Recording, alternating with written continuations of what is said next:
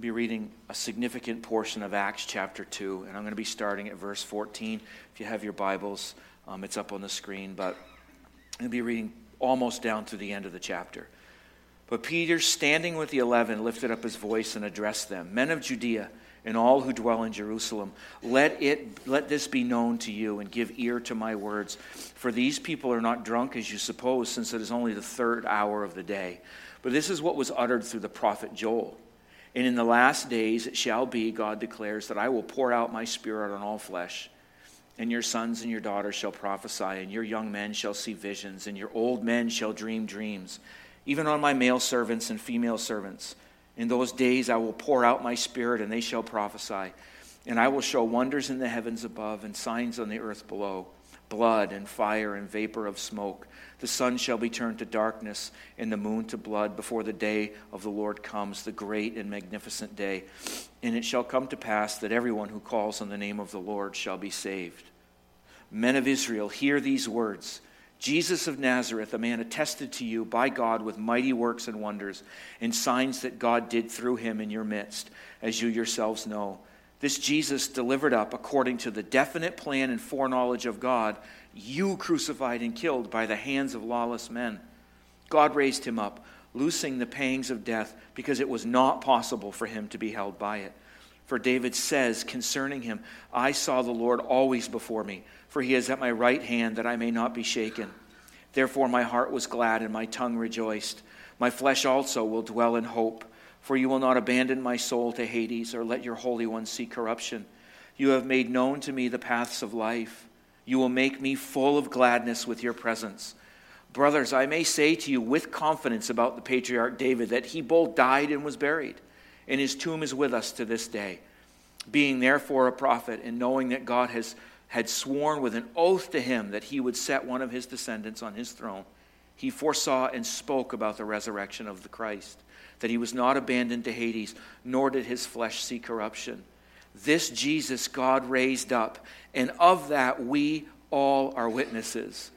Being therefore exalted at the right hand of God, and having received from the Father the promise of the Holy Spirit, he has poured out this, that you yourselves are seeing and hearing. For David did not ascend into heaven, but he himself says, the Lord said to my Lord, sit at my right hand until I make your enemies your footstool. Let all the house of Israel therefore know for certain that God has made him both Lord and Christ, this Jesus whom you crucified. Now when they heard this, they were cut to the heart, and said to Peter and the rest of the apostles, brothers, what shall we do? And Peter said to them, repent and be baptized, every one of you, in the name of Jesus Christ, for the forgiveness of your sins, and you will receive the gift of the Holy Spirit. For the promise is for you and for your children and for all who are far off, and everyone whom the Lord our God calls to himself. And with many other words he bore witness and continued to exhort them, saying, save yourselves from this crooked generation. So those who received his word were baptized, and they were added that day about 3,000 souls. Thank you, God, for your word. You may all go home now.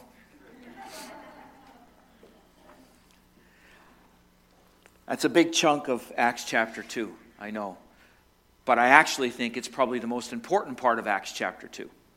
We tend not to think it that way, but I think as we map out this morning in a message that I've titled Transformational Power.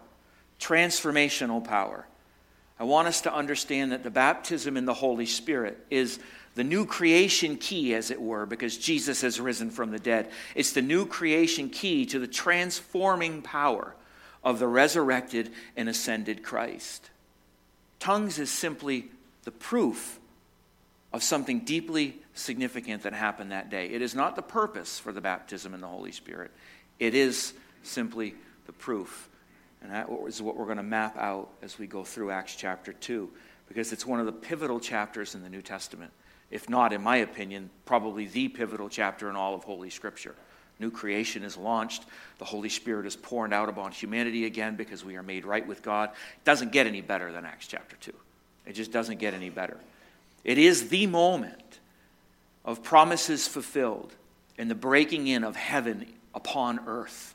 Wait in Jerusalem and just see what kind of things are going to happen.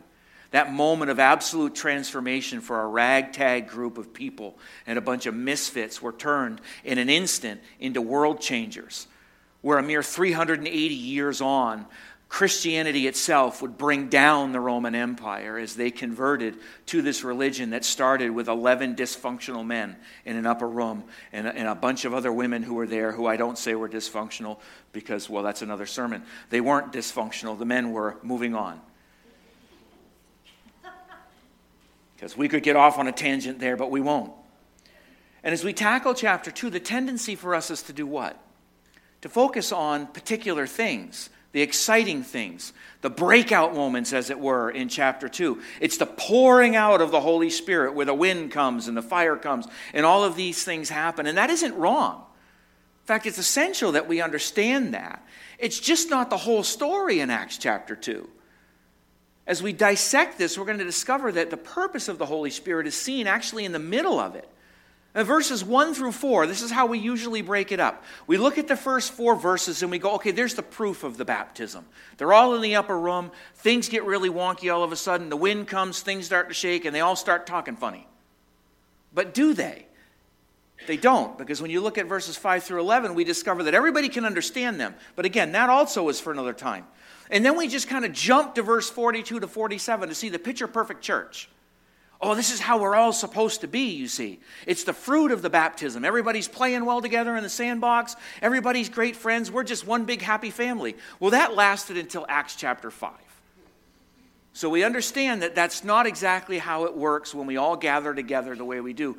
We have to work towards that. And that's how we take a look at chapter 2. But when we tackle verses 5 through 41, it shows us the power and the purpose of baptism in the Holy Spirit. The power and the purpose of baptism. It's the power to witness the gospel and to lay out why Jesus, this carpenter from Nazareth, is the one and only answer to every question this world would ever have. That's the purpose and the power that comes from being baptized in the Holy Spirit. You see, the baptism itself really starts with the transformed life. It starts with a transformed life. Because as we take a look at this Peter, this guy that appears, once again on the scene for us, we discover the same human being. And follow me in this. He is the same human being we have known throughout the Gospels. He hasn't changed. Oh, but he has. Because this Peter is not the same man. He's the same human being, but he is not the same man. We do not see anything of the arrogant man, of the boastful man, of the fickle human being, the unstable one whom Jesus prophetically said, you will be the rock to bring stability to this group of people behind you. It's kind of funny when you read the Gospels without knowing the end game. How could that be? Because what we find here in Acts chapter 2, once Peter is baptized in the Holy Spirit, is a preacher. A courageous man. A man who opens up the prophetic utterances of that ancient prophetic book, Joel, and says, this is what's going on here. He applies it to the people who are listening to what he has to say. So what's the difference between the then Peter and the now Peter? The guy that we see in the Gospels and this fellow that we see in Acts chapter 2. There's a whole lot to think about if we compare those garden moments and that moment in the courtyard on the night that Jesus was betrayed with this upper room and temple experience that we see unfold for us in Acts chapter 2. It's totally different. In one, we see Peter perhaps at his worst. In fact, it probably is at his worst. You can't get any lower than Peter got. In the other that we see here in Acts chapter 2, well, you would think it wasn't the same guy. With the boldness that he shows. And really, he is a different man, isn't he? Again, the same human being, but he's a different man. He's a changed man. And what is the significant difference that occurred? The outpouring of the Holy Spirit, the baptism in the Holy Spirit. It's a transformed life. It's not just a momentary experience. It's a transformed life. He went into that upper room one way. He came out of that upper room an entirely different way. You see, I am the same human being who arrived in Vermont some 33 years ago. but I am not the same man. And while some of that has to do with age and some of that has to do with, a little bit of wisdom, I hope, there's a lot more to it that makes the difference of who I am as a man today than that 17-year-old kid who had wrecked his world, wrecked relationships, and wrecked his education. It was the coming of the Holy Spirit. It was finding who Jesus was that transformed my life. Same human being, different man. And I suspect as I look around this room this morning, those of you who know Jesus as Lord and King would have the same exact story. You are not who you were before you had that encounter with him. If you are, I suspect you haven't had that encounter with him. Because nobody meets Jesus anywhere and walks away the same person. You see, Luke records for us 2 Apostle Peters. Not a crazy guy and not 2 imitations. But he records for us 2 Apostle Peters, the before and the after. And it's essential for us to see that. And I think it's actually good that we walk through it. Because in Luke's gospel, this is what he records for us on the night that Jesus was betrayed, remember. Jesus is brought into the temple area. John, the beloved, takes right off after him. Peter's kind of hanging back, hedging his bets, the bold man that he was. Peter was following at a distance, the historian Luke tells us. And when they had kindled a fire in the middle of the courtyard and sat down together, Peter sat down among them. Then a servant girl, seeing him as he sat in the light and looking closely at him, said, "This man also was with him. He's been found out." But he denied it, saying, "Woman, I do not know him." Well, this little conversation continues around the fire with 2 other people challenging Peter that you were with him. Your accent gives you away. You know him. He denies that he even had any idea who this Jesus was. Now, there's nothing wrong with saying that it was a servant girl that scared him. Okay? Because, sometimes when you ladies are on to something, we husbands, if we're smart, understand that we ought to be a little bit scared. But the point that is being made here is that this young girl who Peter knows nothing about intimidates him to the point where he denies the very fact that he even knows Jesus. And after a couple of other people ask, Luke records what I find to be the most haunting statement, in my opinion, in all of Scripture. Luke 22:61, the first part of that verse says, "The minute that Peter denied him the 3rd time, the rooster began to crow, and the Lord turned and looked at Peter." Now, how would you feel if you were Peter? I wouldn't feel very good. Could you imagine? Pride, arrogance, self-effort, self-ability, self-sufficiency, all pours itself out of Peter right at that moment. "Oh, I'm a big man. I won't deny you." "Oh, I don't know who he is." "Don't hurt me, please." We all can do that. Because you know what? Let's think about ourselves. Pride, self-effort, arrogance, self-ability, they will carry us. They will carry us, but they will only carry us so far. At some point, we will hit a wall. Like Peter, we will fail to perform, even to our own set of expectations, and we will find ourselves coming up short on a regular basis, leaving us empty, leaving us lonely, leaving us guilty, and wondering if we will ever measure up.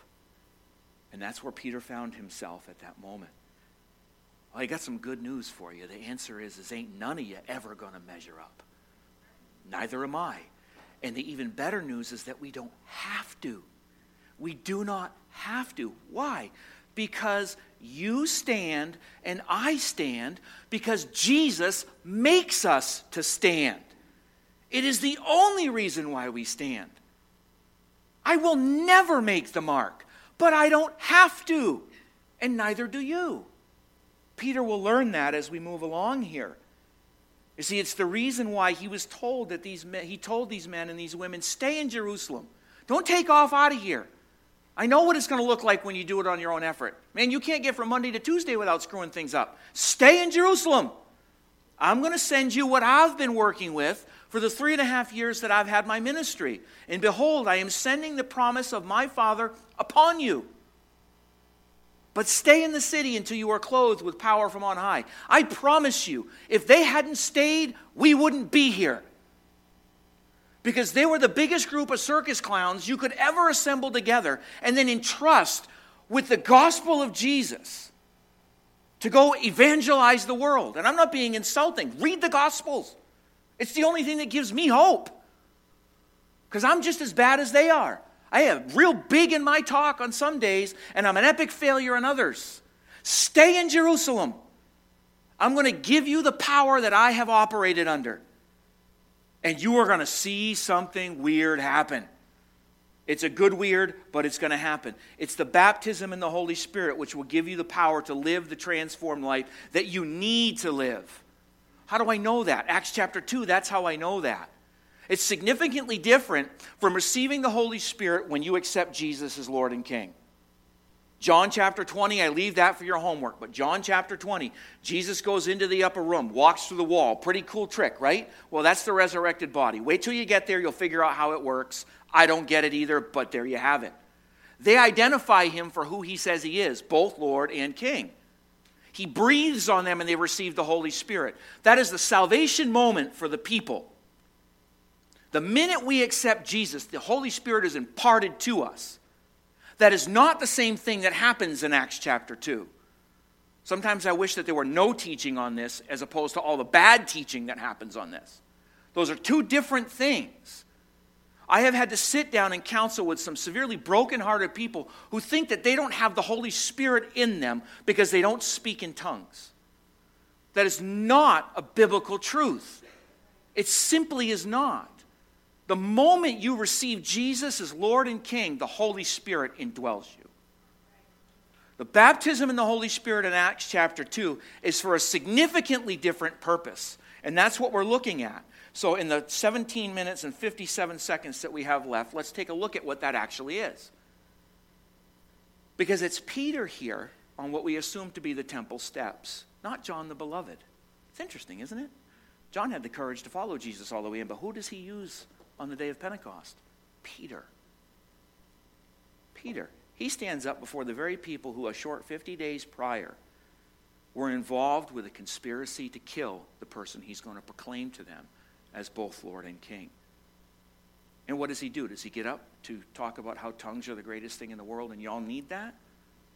I'm Pentecostal, I speak in tongues, and we're being recorded, so I am being held accountable. Thank you, General Counsel. Moving on. What does he stand up to do? To preach the gospel. That's what he does. To witness to what it is they saw.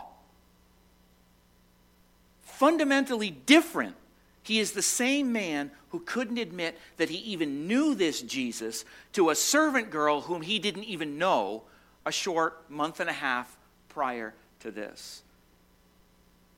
Instead, we have a man who is going to rebuke and school all of the educated leaders and all of the people who are listening to them right there on the temple steps.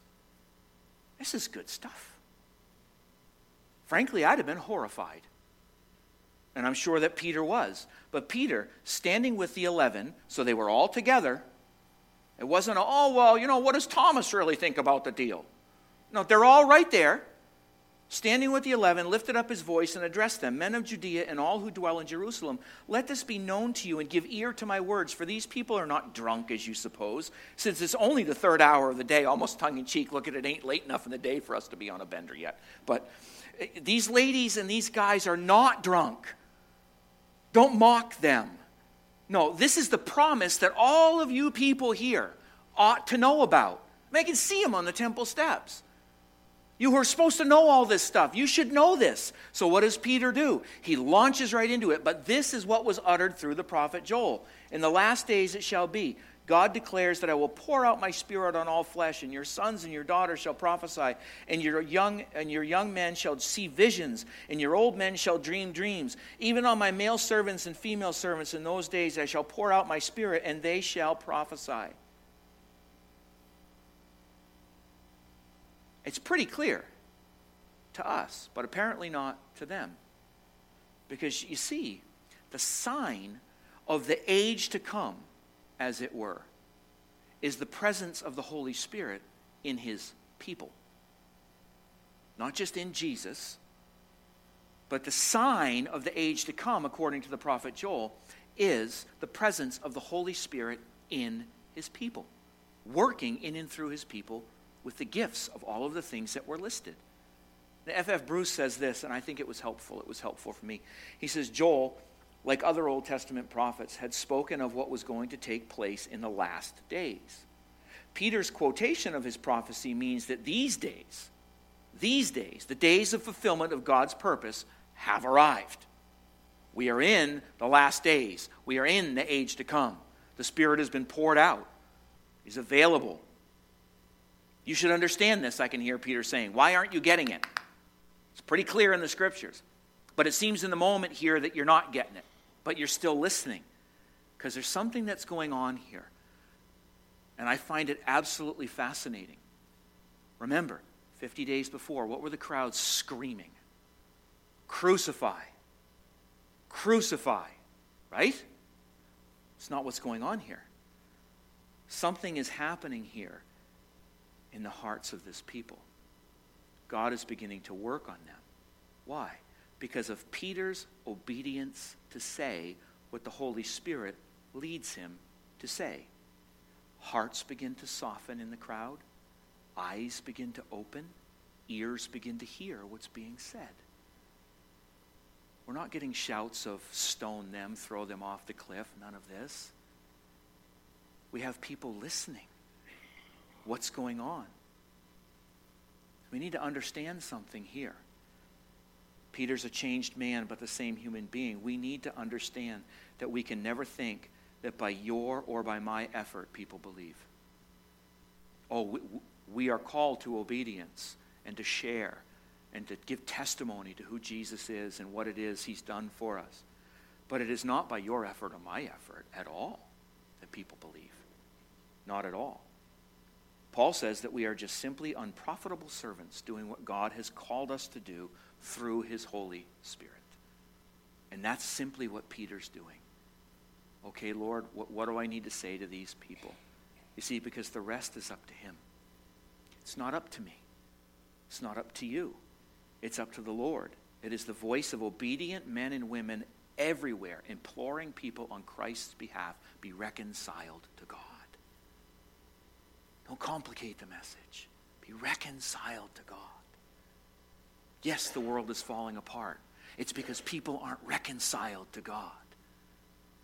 I don't know who I am. I don't know what I am. It's because people aren't reconciled to God.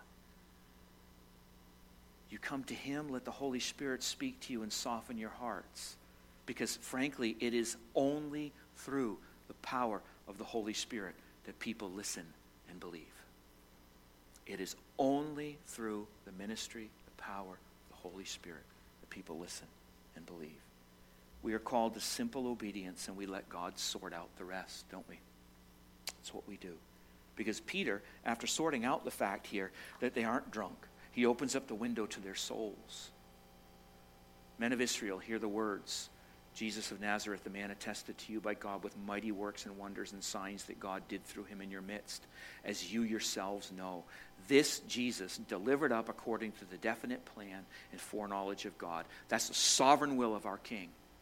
God in heaven, that's his sovereign will. But we're not off the hook. You crucified and killed by the hands of lawless men. That's the free will of man. Don't think that we're just mindless robots here. No. Not off the hook that easy. God's sovereign plan was this. You were part of that sovereign plan and you chose poorly. You chose poorly. God raised him up, loosing the pangs of death because it was not possible for him to be held by it. See, it was God's will that Jesus be delivered to death. That's verse 23. And that seems harsh, but let's think about this for a minute. We need to make no mistake. Peter's saying, you willingly delivered him up. You didn't have to, but you did. But you did. You think this is the same Peter? No. You see, it was the purpose and plan of God from the beginning. And I find it fascinating again here that this ignorant, quotes, this ignorant, uneducated fisherman brings biblical commentary forward now from the 16th Psalm. He's already opened up the prophet Joel. Now he's going to open up the Psalms to these people who should know better, letting them know that David was talking about Jesus and not himself. For David said concerning him, I saw the Lord always before me, for he is at my right hand that I may not be shaken. Therefore my heart was glad, and my tongue rejoiced. My flesh also will dwell in hope. For you will not abandon my soul to Hades and let your Holy One see corruption. See, David's grave was still available to go visit. We find that out. We'll see in a second. There was a body in that grave. So David couldn't have been talking about himself. No, prophetically, because David was not only a king, but he was gifted prophetically. He was speaking about his offspring who wouldn't die. That promise that God had given him, that there would always be someone to sit on your throne forever. Peter's saying David was talking about what you now see. This ignorant fisherman who couldn't admit he knew Jesus to a girl. This is the Jesus whom you crucified.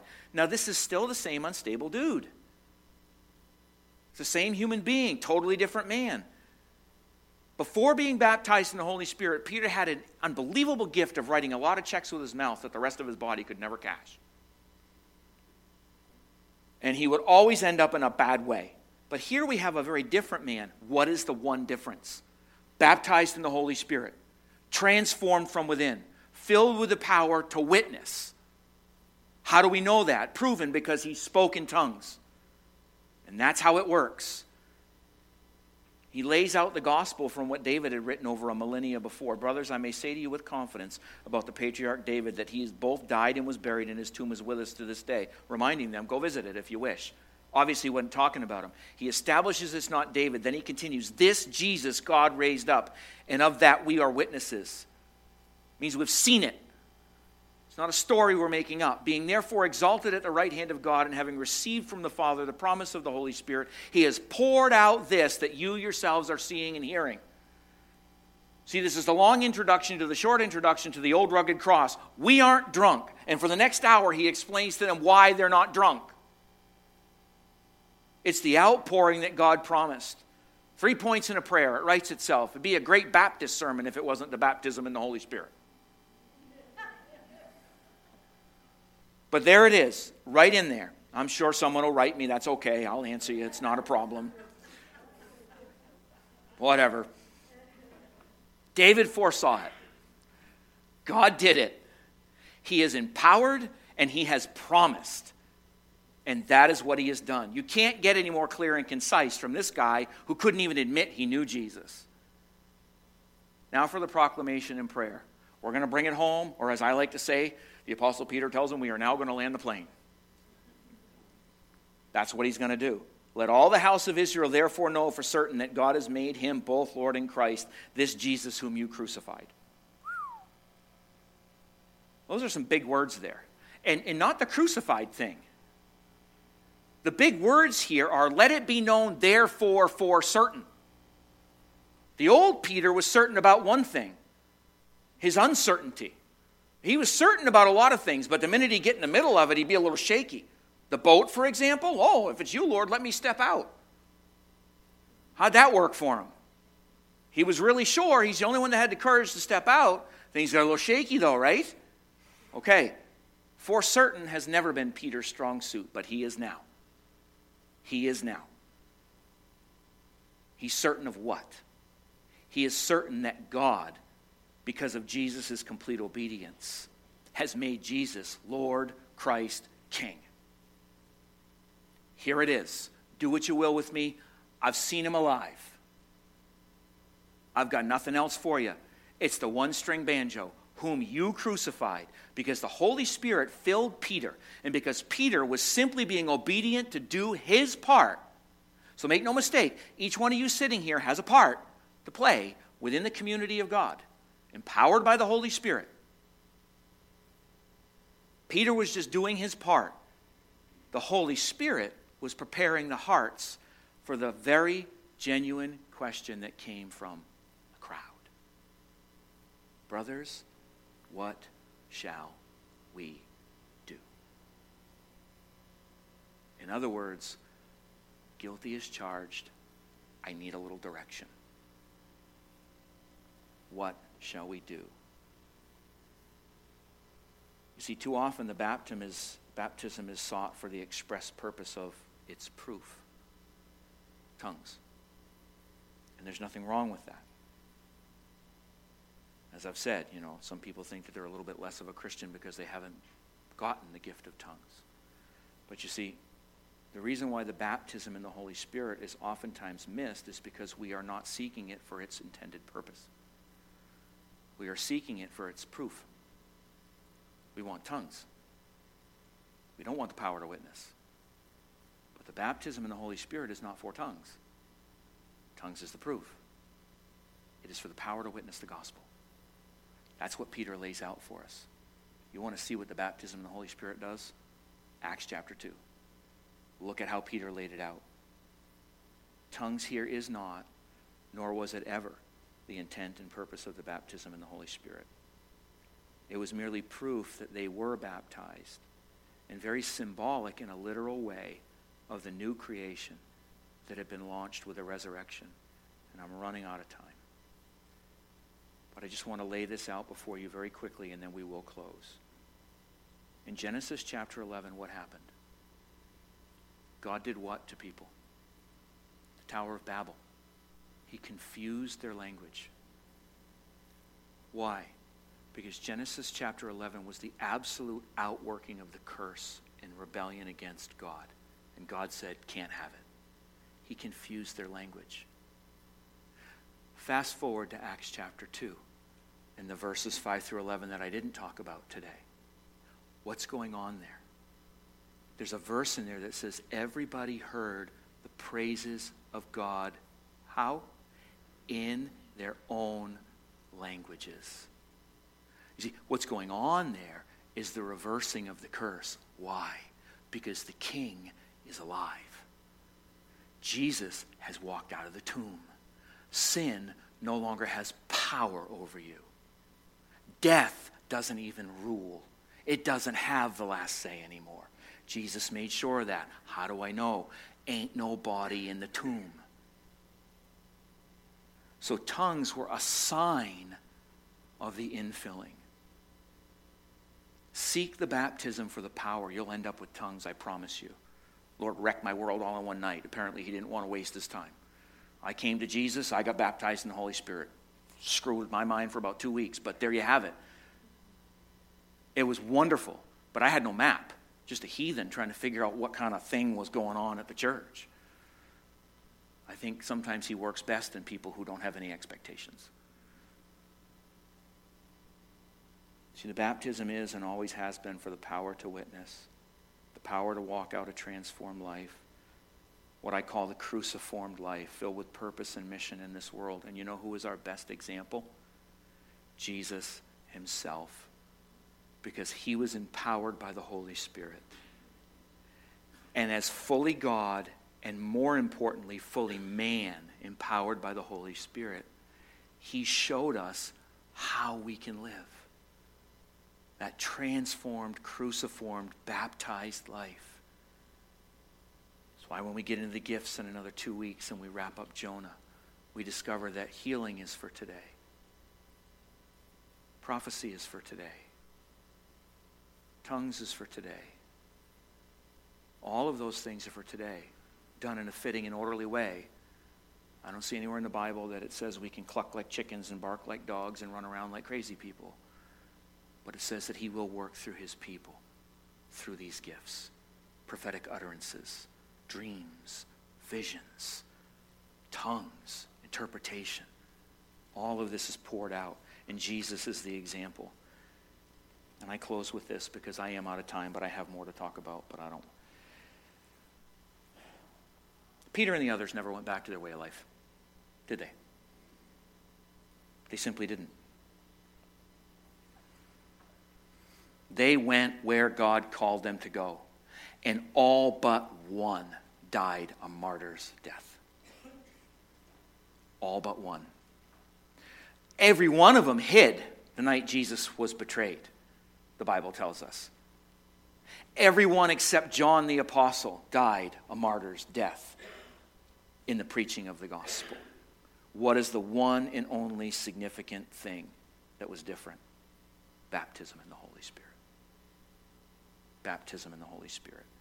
With many other words, he bore witness and continued to exhort them, saying, save yourself from this crooked generation. So those who received his word were, guess what? Baptized. And there were added that day about 3,000 souls.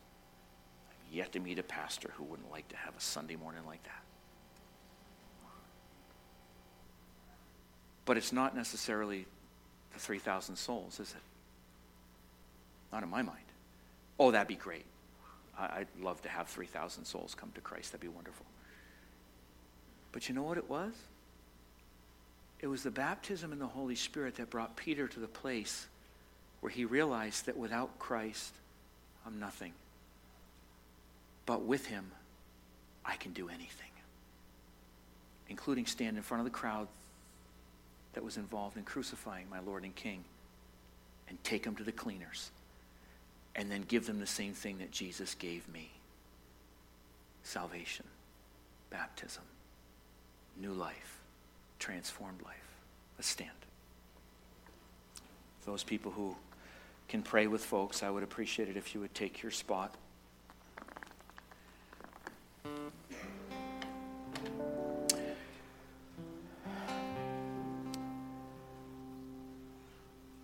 Father, I don't even pretend to know what to pray.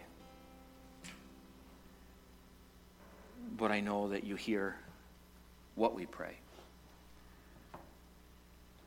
And I would ask, Lord, that if our hearts are stirred this morning, we want your will.